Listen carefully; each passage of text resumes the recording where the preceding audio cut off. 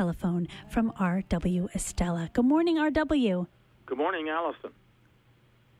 This is the 131st day of 2015, with 234 days remaining in this year that is already halfway through another decade. We might lose track just how fast we spin through a lifetime until we notice that certain shade of green that seems to occur only about the second week of May, after a few days of showers have turned the previously tawny landscape into a prominently verdant display of resurrection and growth. That certain shade of green we have seen for many years running when the second week of May arrives.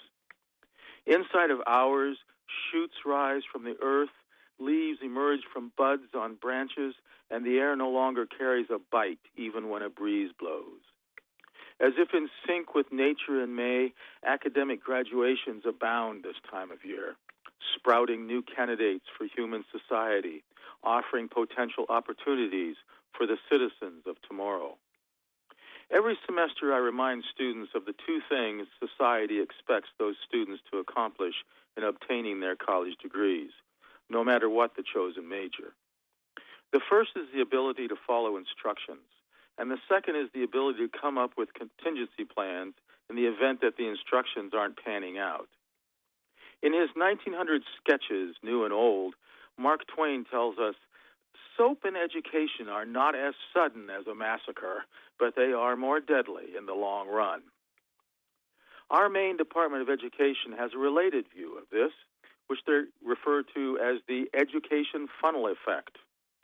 For every 100 Maine students who enter high school in the 9th grade, only 33 will graduate from a 2- or 4-year college. Nevertheless, a goodly number of students are moved on through the system, whether or not they are truly earning the high school diplomas and the college degrees they are receiving. All of that, of course, relies on the quality of evaluation of those students' performances. One judge, or grader, teacher, instructor, professor, evaluator, for example, may think that a particular effort is Pulitzer Prize-winning material, while another may find that effort a 1-star review. Such scenarios are especially pronounced in the humanities, where much wiggle room is part of the picture. The sort of wiggle room not so prevalent in, say, the sciences, where black and white answers are standard fare and determine much of the success or failure of aspiring degree seekers.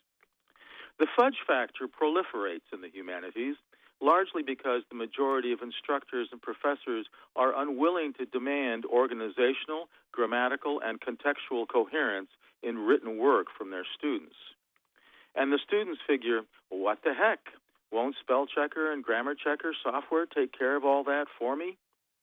Meanwhile, the seeds of our future workforce have been planted, and some have already sprouted, ready to be grown into the workers our society will want, or not. At any rate, a whole new crop as of this past weekend at many institutions across the country has just been brought to market. Hi, this is R.W. Estella. WERU-FM is the best audio garden one might imagine, abounding with sustenance that is simultaneously practical and aesthetically pleasing, a combination proven to be healthy for mind, body, and spirit.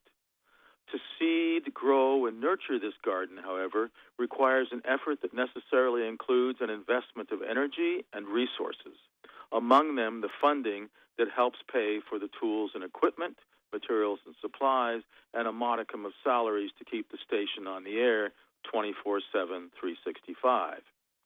WERU-FM relies on its listeners to contribute to that funding. Please do what you can to help WERU continue being the fabulous auditory garden that has been growing for over a quarter of a century. Thank you. From Orono, Maine, have a great day.